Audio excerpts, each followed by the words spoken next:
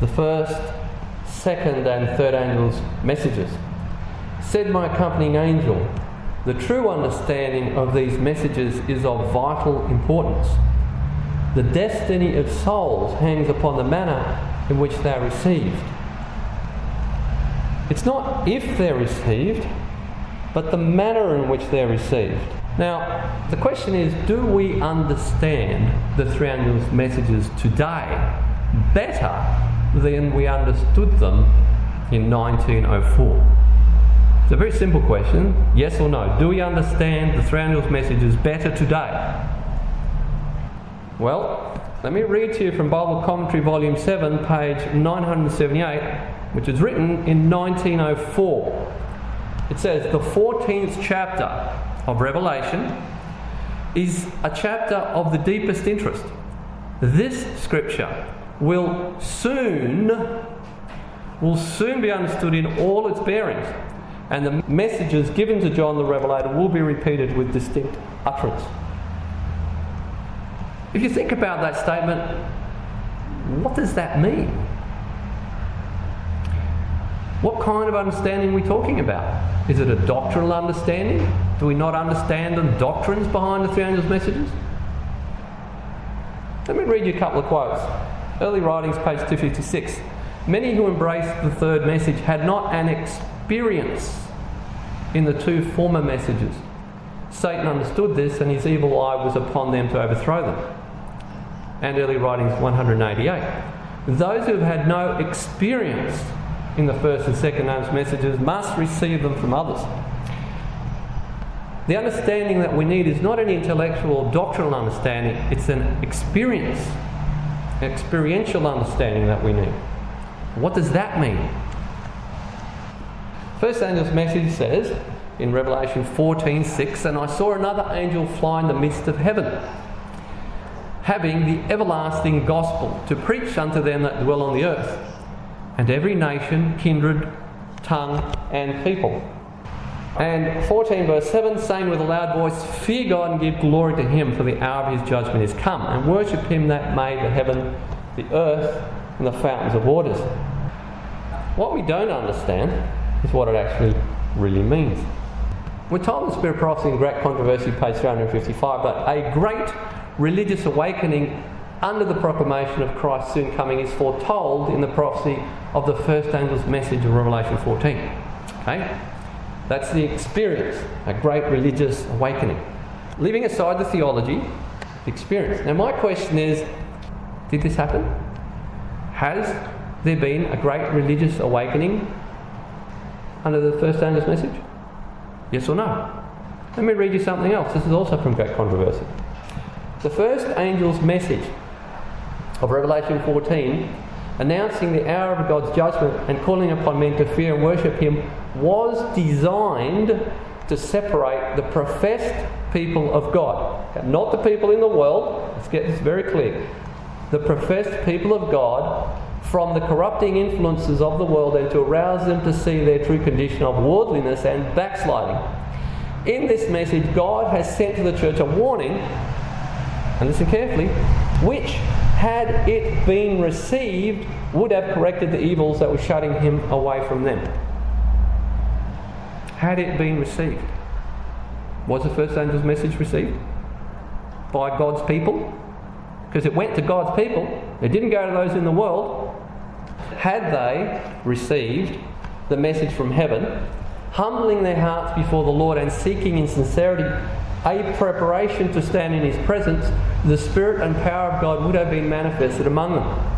The church would again have reached that blessed state of unity, faith and love which existed in the apostolic days, when the believers were of one heart, one mind and one soul, and spoke the word of God with boldness. That's Great Controversy 378.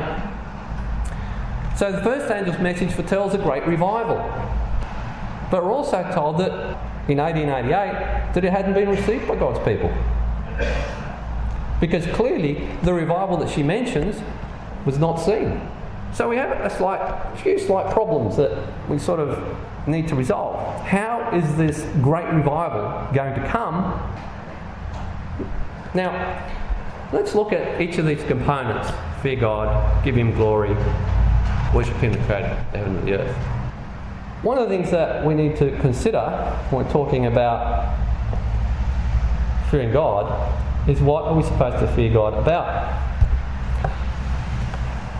Now, a lot of people, they don't like talking about the judgment because they say, well, we don't have to fear God because he loves us and he just wants to save us. Well, Romans 13:3 says, the rulers are not a terror unto good works, but unto the evil. Wilt thou then not be afraid of the power? Do that which is good, and thou shalt have praise of the same. God isn't out to destroy us. If we do that which is good, we will receive glory. And God is not willing that any should perish, that we should all come to repentance. So the judgment is not something we should be afraid of in the sense that God's out to get us. But should we fear? Let's have a look at what the Bible says about fear. Philippians 2:12, work out your own salvation with fear and trembling. Hebrews 12:29, serve God acceptably and with reverence and godly fear, for our God is a consuming fire. 1 Peter 1:17, the Father who without respect of persons judges to every man's work, according to every man's work, pass your time of your sojourning here in fear. Hebrews 10:31, the Lord shall judge his people. It is a fearful thing to fall into the hands of living God. Romans 1:18, for the wrath of God is revealed from heaven against all ungodliness and unrighteousness of men who hold the truth in unrighteousness, and God will not acquit the guilty. Let us therefore fear lest the promise being left of us of entering into his rest, you should come short of it. We shouldn't fear God's judgment, but we should fear lest we come short of God's righteousness. And as we read Revelation, there is something we must be very, very afraid of. We read about that in Revelation 3:17-20.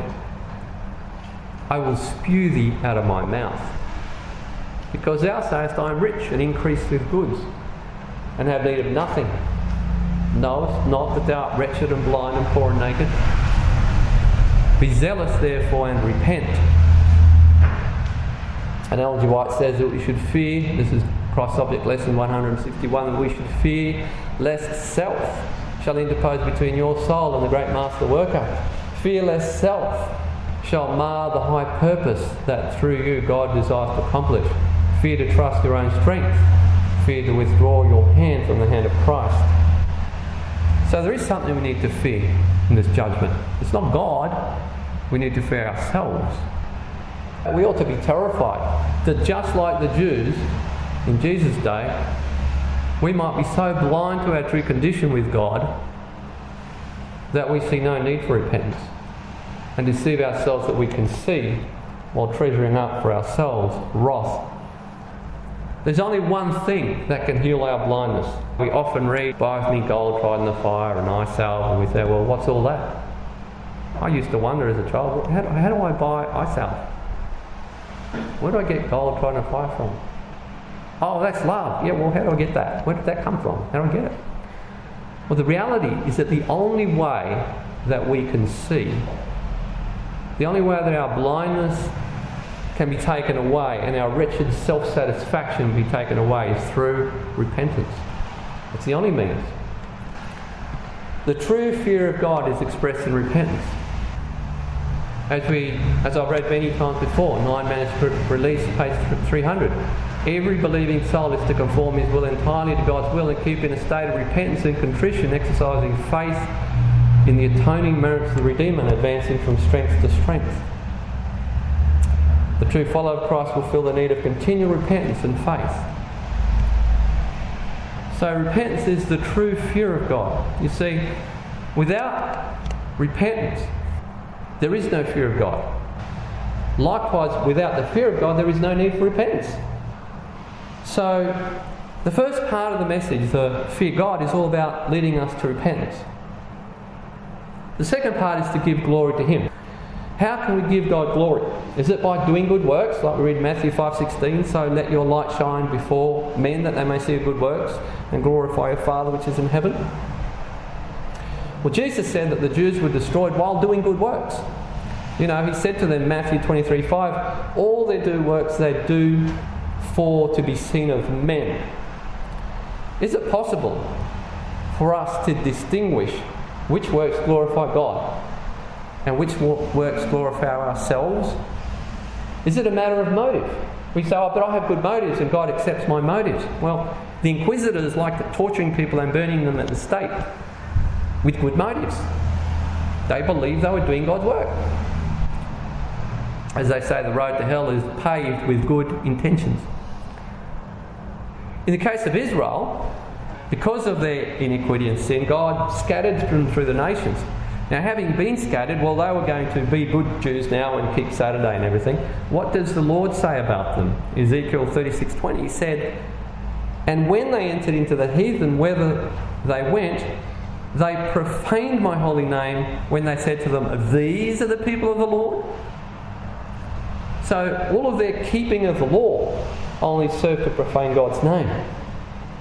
So how do we give God's glory? Review and Herald, 25th of February 1809. Let your light so shine before men that they may see your good works, the Saviour declared. These good works will begin to appear when the experience of repentance and conversion is brought into life. Not until then can words and works glorify your Father which is in heaven. What is that experience of repentance that glorifies God? Well, we read about it in Matthew chapter 5. Blessed are the poor in spirit. Blessed are they that mourn over their sins. Blessed are the meek. Blessed are those that hunger and thirst after righteousness. And this experience is only the fruit and evidence of continual repentance. The next part of the first angel's message is the everlasting gospel. What is the everlasting gospel? And I've asked many people, what is the everlasting gospel? Oh, well, you know, you must come out of Babylon. You know, you must keep Saturday because Sunday is the mark of the beast. Really? Was that the everlasting gospel? Is that what Adam and Eve believed? What was the everlasting gospel for Adam and Eve? Spirit of Prophecy, Volume 1, page 49. The angels of God were commissioned to visit the fallen pair and inform them that probation would be granted to him, in which through a life of repentance and faith in the atonement Son of God he might be redeemed. Spiritual Gifts, Volume 3, 295. The system of sacrifices was to teach man humility in view of his fallen condition and lead him to repentance. And page 50, Adam's life was one of sorrow, humility and continual repentance. And what did Jesus preach when he came? He said, repent and believe. That is the everlasting gospel. It's not faith alone. I believe. It's not faith and works. I believe, but I keep the law. Unless you repent, your belief is worthless. Unless you repent, your keeping the law is worthless. Repent and believe. Now, the next part of first angel's message, that the hour of his judgment is come. What is the correct response to the message that the hour of his judgment has come? What is that response? Because the hour of his judgment is represented by the Day of Atonement, a day in which the Jews either had their sins forgiven or they were blotted out from among the people. And it says in the typical service, while the high priest is making atonement for Israel, all were required to afflict their souls by repentance of sin and humiliation before the Lord, lest they be cut off from among the people in like manner. All who would have their names retained in the book of life should now, in the few remaining days of probation, afflict their souls before God by sorrow and true repentance.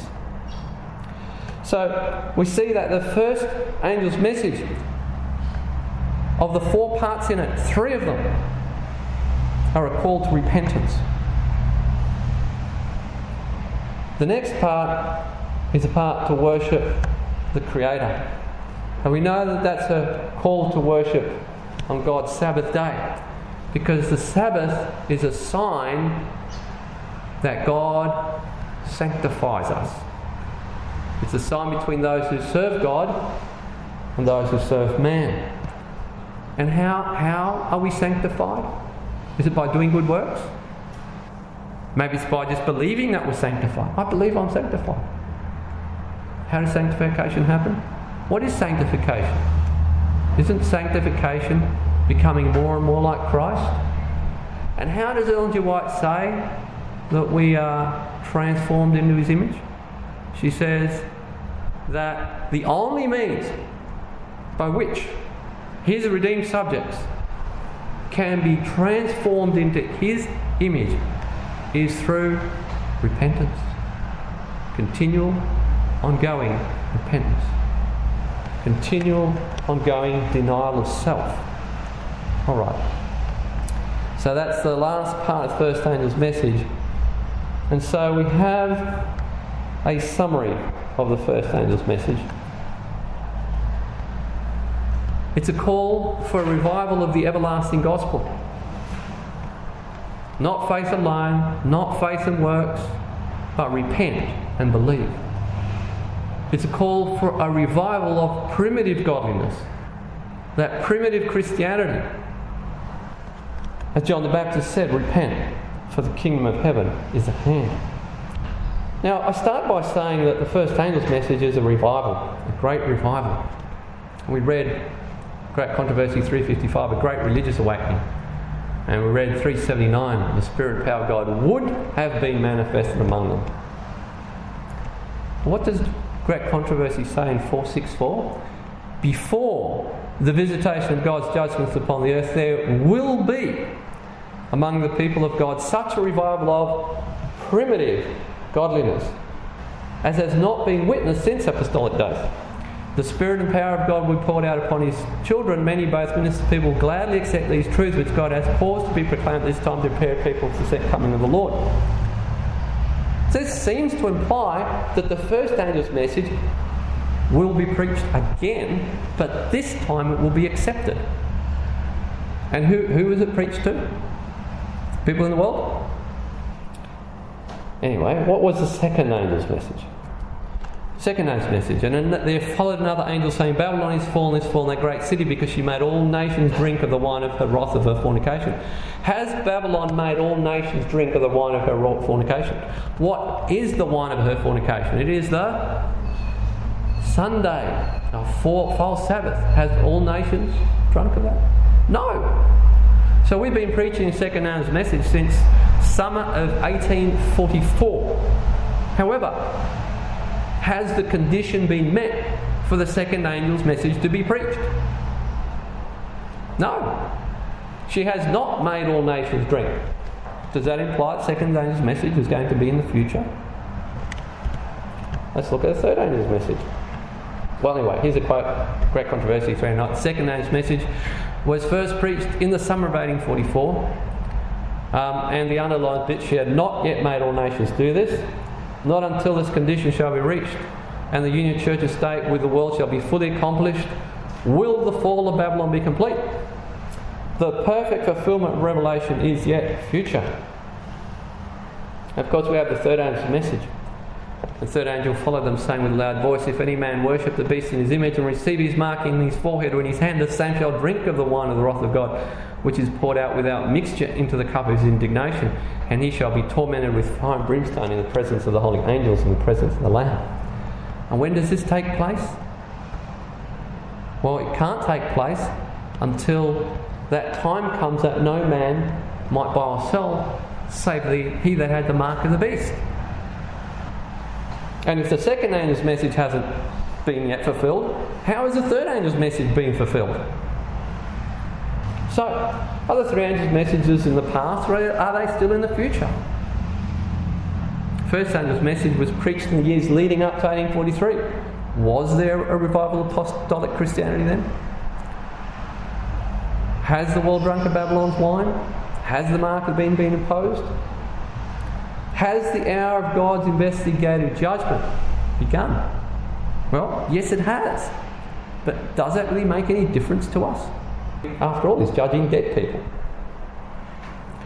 So, at this point, I basically want to make it very clear that what I've been saying is not just my ideas.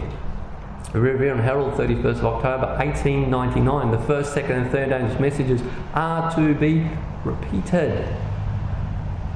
Manuscript Release, Volume 16, page 27. The first, second and third angels' messages will need to be repeated. And Bible Commentary, Volume 7, 971. After the seven thunders uttered their voices, the injunction comes to John as to Daniel in regard to the little book, seal up those things which the seven thunders uttered. And we're not told what they are, but we are told this.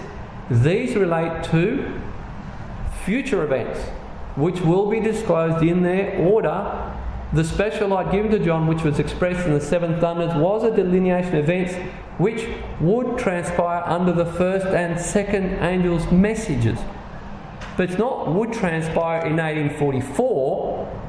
She says future, which means that the first and second angels' messages are still to be given in the future. Ellen G. White says that it's not the theory that's going to be given in the future, but the experience. The Lord has declared that the history of the past shall be rehearsed as we enter upon the closing work. Again and again I've been shown that the past experiences of God's people are not to be counted as dead facts. We are not to treat the record of these experiences as we would treat last year's almanac. The record is to be kept in mind, for history will repeat itself. The darkness of the mysteries of the night is to be illuminated with the light of heaven. That's Publishing Ministry 175. So the question is then, well, who's going to give the first, second and third angels' messages? If they're going to be given in the future, they have to be given by somebody. Who is it?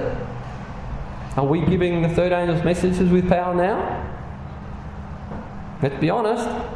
There's lots of anti-depression seminars. There's lots of healthy cooking seminars. Where's the three angels' messages? Who will repeat them? Now, we're told in letter 79, 1900, 7 BC, 978, that he has sent the first, second and third angels' messages, and these angels represent those who receive the truth and, with power, open the gospel to the world. Who are they? We're told, Manuscript Release, Volume 16, page 40, the whole earth is to be lighted with the glory of God. The pure in heart shall see God. It is those who are following the Lamb whithersoever he goeth that will receive power from the angel that came down from heaven, having great power.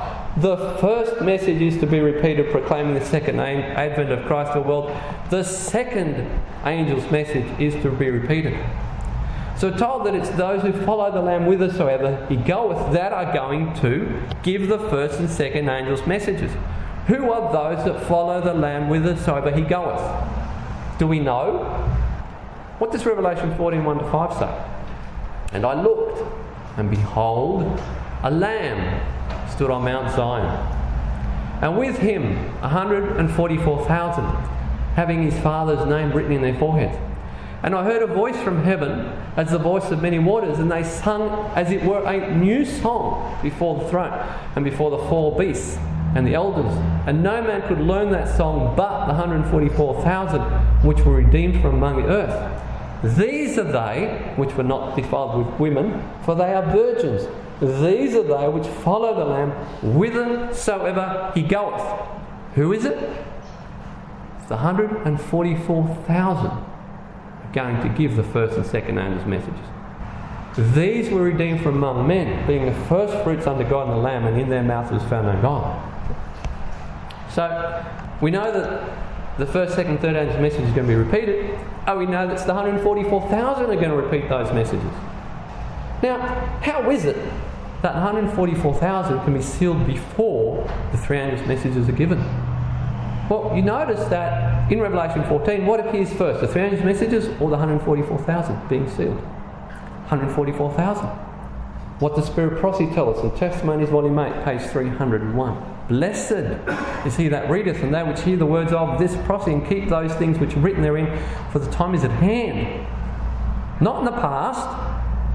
Not in the past. Three angels' messages are in the past, but they're not in the past. They weren't fulfilled in the past. Time is at hand.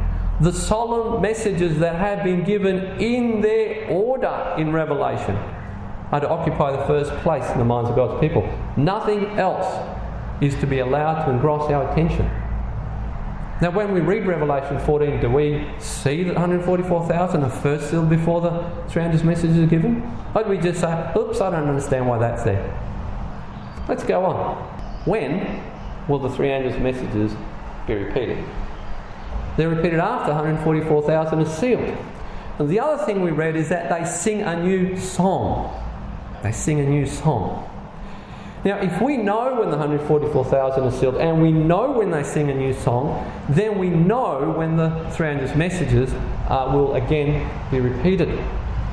Do we know what it means when it says they sing a new song? Can we know when they sing a new song? Well, let's do a little bit of reading. Review and Herald, 10th of June, 1902. After Christ's ascension, the disciples gathered together, and after 10 days of heart-searching self-examination, the way was prepared for the Holy Spirit to enter the cleansed, consecrated soul temples. Every heart was filled with the Spirit. Places that had been barren and desolate sounded forth his praises. Believers, reconverted, born again, were a living power to God. A new song was put into their mouth. Even praise to the Most High. Now, when did this take place? This is Pentecost, 10 days after the ascension. The outpouring of the Spirit in the days of the Apostle was the what? Former rain. So, the new song is them receiving the former rain. We also call it the early rain. Okay? Former or early rain. What happened at Pentecost when they received the former or early rain? Bible Commentary, Volume 6, 1055. In the work that was accomplished on the day of Pentecost, when the former or early rain was poured out, we may see what can be done by the exercise of faith. Those who believed in Christ were what? Sealed by the Holy Spirit. Now, Revelation 14, 1-5, 144,000 are sealed and they sing a new song. Okay? Dissolve Ages 296, talking about the same event. It also sealed the fate of the disciples. They continued to the end to share his trials and learn lessons. They weren't perfect. They continued to learn lessons and make mistakes. But their fate was sealed. By beholding Christ, they became what? Transformed into his character. That's what the sealing does. It guarantees that you will be transformed into his character. On this day of divine appointment, again Pentecost, the Lord graciously poured out his Spirit on the little company of believers who were the what? On the day of Pentecost, they were the what? The first fruits. Well, that's the third identifying mark of the 144,000. They're sealed, they sing a new song, and they're the first fruits. And it all happened on the day of Pentecost, which is when the early or former rain was poured out. Okay? So the question is then, when does the early rain come? Because if we know when the early rain comes, then we know when the sealing takes place, and then we know when the three angels' messages are to be preached again. When does it come? Now, I've spoken to many people who say, I received the early rain when I was baptised. In the Bible, we have many examples of when the former rain was given. Because after the disciples received the Holy Spirit, they would then give the Holy Spirit to other people.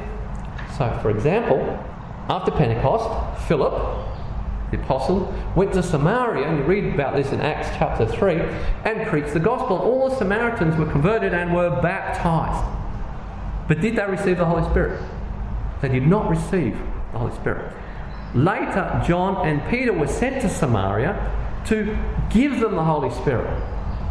And there was a certain man there called Simon Magus who had been baptised, and he saw Peter and John giving the Holy Spirit and said, I'll give you some money if you give me this power to give the Holy Spirit out. It's a very clear example here that people are baptised in the church, believe in Christ, not today's wishy-washy, come along, we'll baptise you even if you don't know what you believe in. But believers in Christ were baptised and they had not received the early or former rain. Then we have the example of Cornelius. Now you remember the story of Cornelius. He was a Roman centurion. Was he baptised? No. But what happened? God sent Peter to Cornelius, and as soon as Peter started talking to them, the Holy Spirit fell on all of them. Had they been baptised? No. So it's very clear in the Bible that baptism of water and baptism of the Spirit do not occur at the same time. Okay? The early rain is not what you receive when you were baptised, if you receive anything when you were baptised. So there is no evidence to suggest that baptism is the early rain. So the question is then, when does the early rain come? Now, everyone in the church has been baptised, but not everybody has been converted. And people who have not been converted will not receive the earlier form of rain. In fact, Jeremiah 5:24-25 tells us that there is a set time for God to pour out the early rain and the latter rain. Lord, our God, that giveth the rain, both the former and the latter in his season, he reserveth unto us the appointed weeks of the harvest. He gives them in his season. There's a time for it. But your iniquities have turned away these things, and your sins have withholden good things from you. Now, we also know that the early rain will be poured out at a particular point in time. Those who do not receive and appreciate the early rain will not see or understand the value of the latter rain. And if we do not place ourselves in an attitude to receive, that's future tense, both the former and the latter rain, we will lose our souls, and the responsibility will lie at our own door. When then does the early rain come? The early rain must come when the judgment passes to the living. Because if the 144,000 are sealed when they receive the early rain, that means their fate, we read before, is determined. Their fate is determined, it's sealed. That means they've been judged. So it must happen when the judgment passes to the living. And when does that happen? 7 Bible Commentary 976, the Lord has shown me clearly that the image of the beast is to be the great test for the people of God, by which their eternal destiny will be decided. So if the image of the beast is when our destiny is decided, and if our destiny is decided when we are sealed, then that is when judgment passes to the living. Those three things happen at the same time. And we know that that happens when the National Sunday Law comes. We read before that the disciples were the first fruits. And we read that the 144,000 are the first fruits. So my question is, the first fruits of what? What happens with the disciples? They were the first fruits of the Christian church. Were they the only ones? No. There was thousands upon thousands of Gentiles that were converted.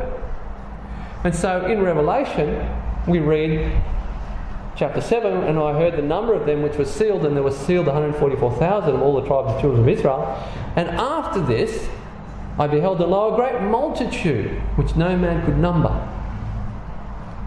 These are also sealed, but they're not the first fruits. And they're sealed because the 144,000 go out and preach the first, second and third angels' messages with power.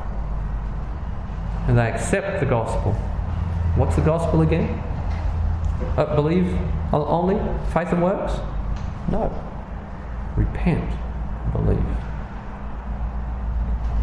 And they accept the gospel with power, and they also will be sealed.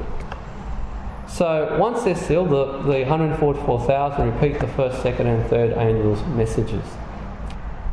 And so the question arises, well, why is it in Revelation 14 that it says that 144,000 are in Mount Zion in heaven? Why? Well, let me suggest to you that it's exactly the same reason that the first, second and third angels' messages are given by the angels in heaven. Is that where they're given? No, they're given on earth. Who gives the message? Is it the angels? No, it's human beings. In Revelation 14, we've read about the 7 churches, and we have the 7 seals, and we have the 7 trumpets, and we have the 7 last plagues. But did you know that Revelation 14 has 7 voices from heaven? And these 7 voices are all about things that happen on the earth. They're not about things that happen in heaven. Here are the 7 voices. 144,000 singing a new song from, where do we hear them from? From heaven. Then we have the first angel in heaven saying the hour of his judgment has come. And the second angel again flying in the midst of heaven saying Babylon's fallen. And then the third angel, again from heaven, saying if any man worship the beast. And then there's another voice from heaven saying, blessed are the dead which die in their Lord from henceforth. And then there's another voice says, thrust in thy sickle and reap. Now this comes out of the temple that's in heaven. And finally the last voice from heaven, another angel cries out, reap again, and cast the clusters of the vine into the winepress of the wrath of God. And so what we have done as a people, we've taken Revelation 14, chopped that up in little pieces, put them all here, there and everywhere, and we have not realised that there are 7 voices from heaven. Now why is this important? Because the messages are given in their order. And if we understand Revelation 14, we understand the sequence of last day events. What is the 5th voice? And I heard a voice from heaven saying unto me, write, blessed the dead which die in the Lord from henceforth. When does that happen? Well, it happens after the mark of the beast. Because the time of the trouble is when the no buy, no sell law is imposed. And we read in Review and Herald, 19th of November 1908, the time of trouble is about to come upon the people of God. Then it is that the decree will go forth forbidding those who keep the Sabbath of the Lord from buying or selling and threatening them with punishment, even death. This is when we read in Revelation 13:15, as many as would not worship the image of the beast should be killed. And third selected messages 3:9-7, many will be imprisoned, many will flee for their lives from cities and towns, and many will be martyrs for Christ's sake in standing in the defence of truth. This is the 5th angel. It comes after the 3rd angel's message is proclaimed. And then we have the 6th voice. And I heard another angel come in the temple crying in a loud voice, thrust in thy sickle and reap. And what is this? This harvest. Bible Commentary Volume 7 again says, John the Revelator in vision saw beneath the altar the company that was slain for the word of God and the testimony of Jesus Christ. After this came the scenes described in the 18th Revelation when those who were faithful and true are called from Babylon. After this. So that's the 6th voice of heaven. The 5th voice was the martyrs, and the 6th voice is what we would call the harvest or the loud cry. 7th voice from heaven is, of course, another angel which had power of fire and cried with a loud voice and had a sharp sickle, saying, thrust in thy sickle and gather the clusters of the vine of the earth, for her grapes are fully ripe. And the angel thrust in his sickle in the earth and gathered the vine of the earth and cast it into the great winepress, the wrath of the earth. So we see 2 harvests. The first is a harvest of what we would call the wheat. Second, we have a harvest of what we would call the grapes. Now the wheat is harvested when? In the middle of summer. When is the grapes harvested? They come at the end of summer, beginning of autumn. What is the harvest of the grapes? Well, the harvest of the grapes is the harvest of the wicked. Now we read in Isaiah 63 about this, wherefore art thou red in thine apparel and thy garments like him that treadeth the wine fat. I have trodden the winepress alone, for I will tread them in my anger and trample them in my fury. So we have this twofold reaping, and this twofold reaping is reflected in Christ's parable of the wheat and the tares. Because remember, the servants want to go and take all the tares out first. And the master said, no, lest when you pull the tares out, you take out the wheat. So what he says is, you go gather the wheat into the barn, and then bundle up the tares to be burned. And so we have this twofold reaping. Now, as I said before, in Israel the grain harvest started in May, just after the falling of the latter rain, starting with the Feast of the First Fruits and ending around Pentecost. The grapes are not gathered until summer's finished, around the Day of Atonement. Now I just want to look at a lesson from history. If we go back, we've seen that the outpouring of the former rain in the days of the apostles is a representation of the sealing of the 144,000. If we go back to the New Testament, we have the apostles sealed and preached the message. And after they started preaching the message, we had this martyrdom of Stephen and James. What was the fifth voice from heaven? Blessed are the dead. And that led to the conversion of Saul, and Saul became Paul, who went out and converted the Gentiles. So after the martyrs, we have the great harvest. Not of the people in the church, people in the world. So the sixth voice, the loud cry, represents the 11th hour workers as well. I read in Youth Instructor February 1392, at the 11th hour, the Lord will call into his service many faithful workers. Self-sacrificing men and women will step into the places made vacant by apostasy and death. They'll go forward in the Master's service, moving steadily onward and upward, carrying the work forward to completion. So we take the lesson from history and we can map it out like this. Revelation 14 on the left, Israel on the right. 144,000 singing a new song. That's the sealing of the disciples on the day of Pentecost. The message that the hour of his judgment is come is the message of the apostles preaching to the Jews, saying, repent that your sins may be blotted out before the day of refreshing shall come. In Acts chapter 2 verse 19, I believe. Again, remember the first angel's message is a call to repentance. What happened after that call to repentance when the Jews rejected that? Well, the second angel message is preached, which is Babylon is fallen, and this is the warning of the disciples that Jerusalem was going to be destroyed.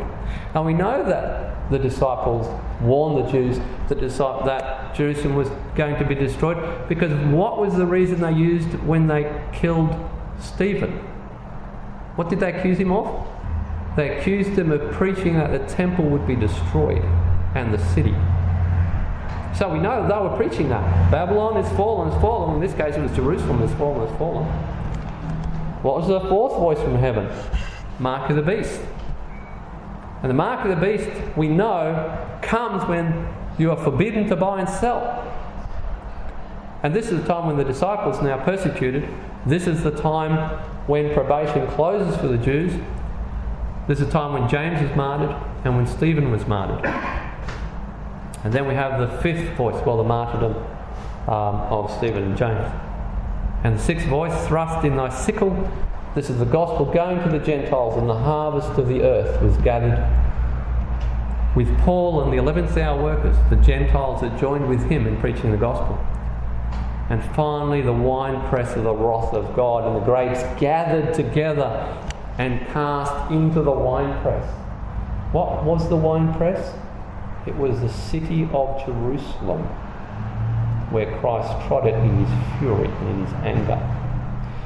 So we see that the events of Revelation 14 mirror the events in the New Testament following the death of Christ, leading up to the destruction of Jerusalem. And Jesus tells us in Matthew 24 that the events leading up to the destruction of Jerusalem are the same events that lead up to the destruction of the world. Now, last time I preached, I spoke about the 7 feasts. You remember that, I hope you haven't forgotten. And once again I showed that the events of the 7 feasts are a delineation of the experience of God's people in the very last days. Well, if that's the case, then they must also parallel the events in Revelation 14. Remember the 144,000 singing a new song in heaven? It's because they had been sealed.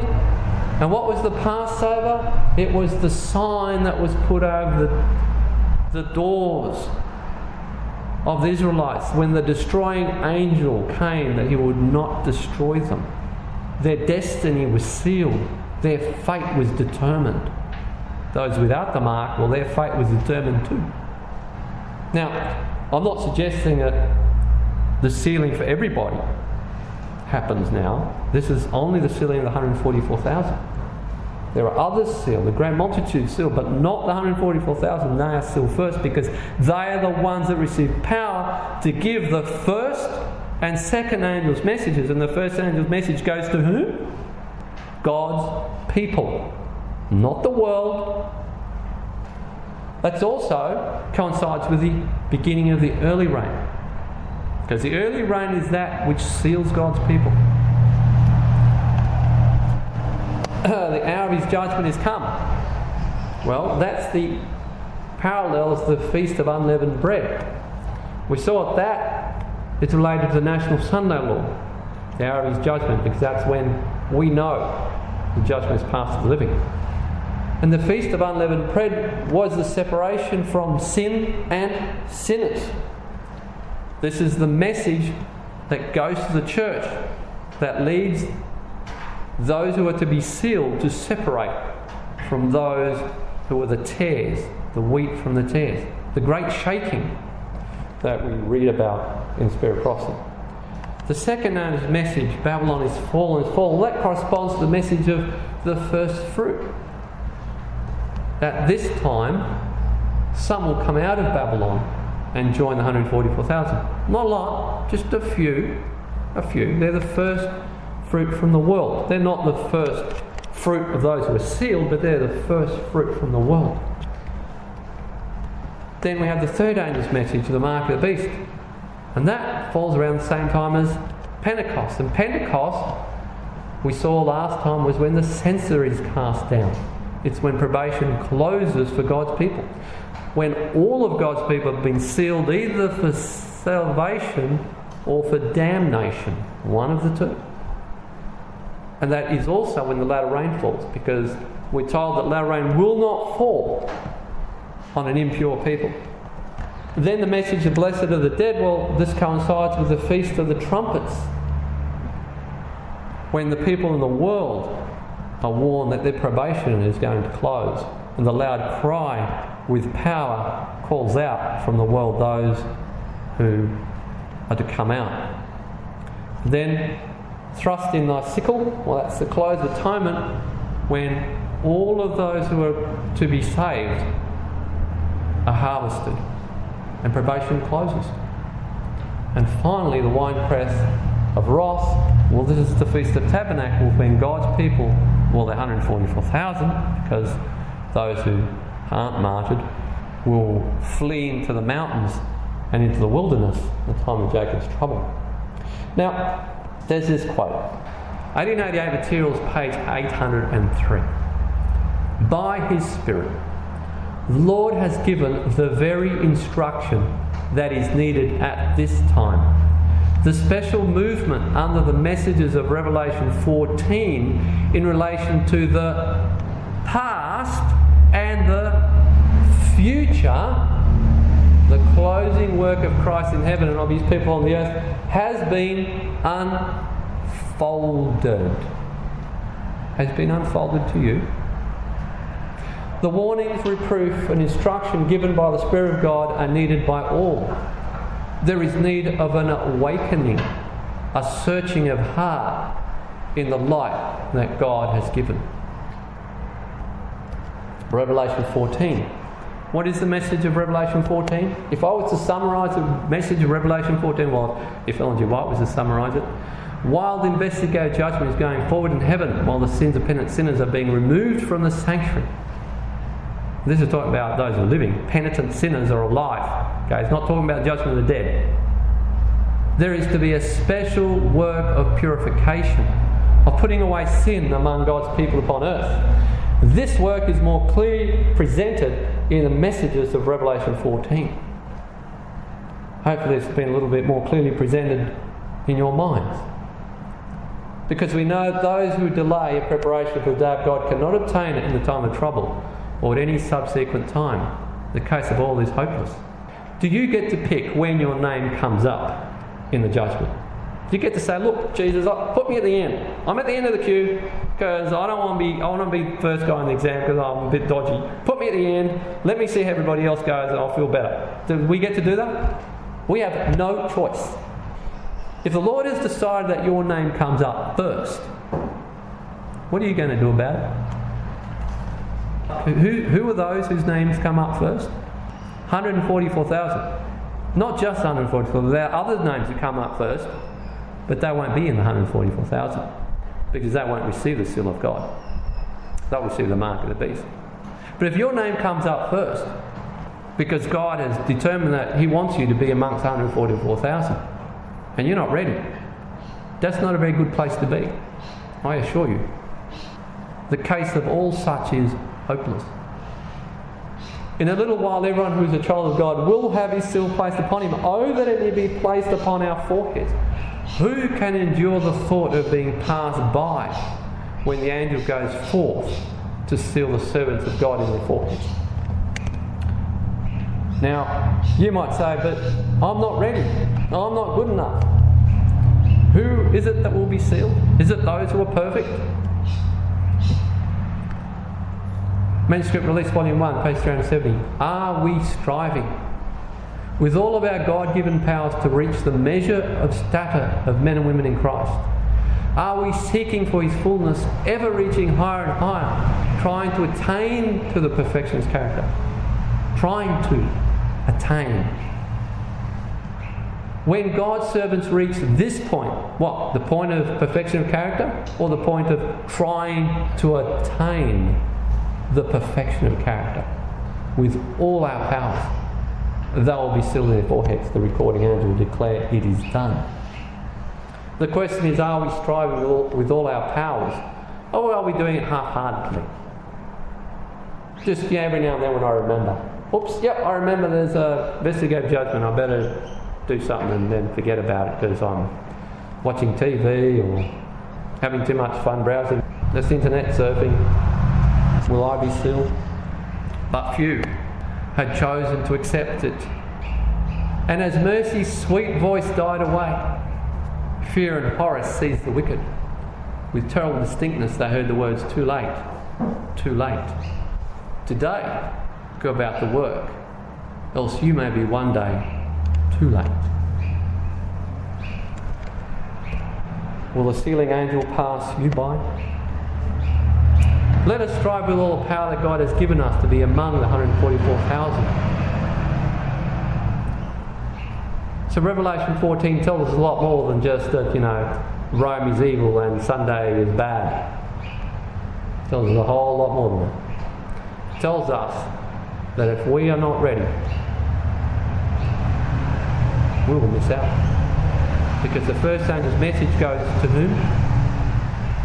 To the world? Goes to us. And a great revival is foretold. We're also told that the whole church will not be revived. It will not be revived. A few will accept the message. A few will repent. A few will strive with all their might to reach the perfection of character in Christ. And I urge you to be among that number.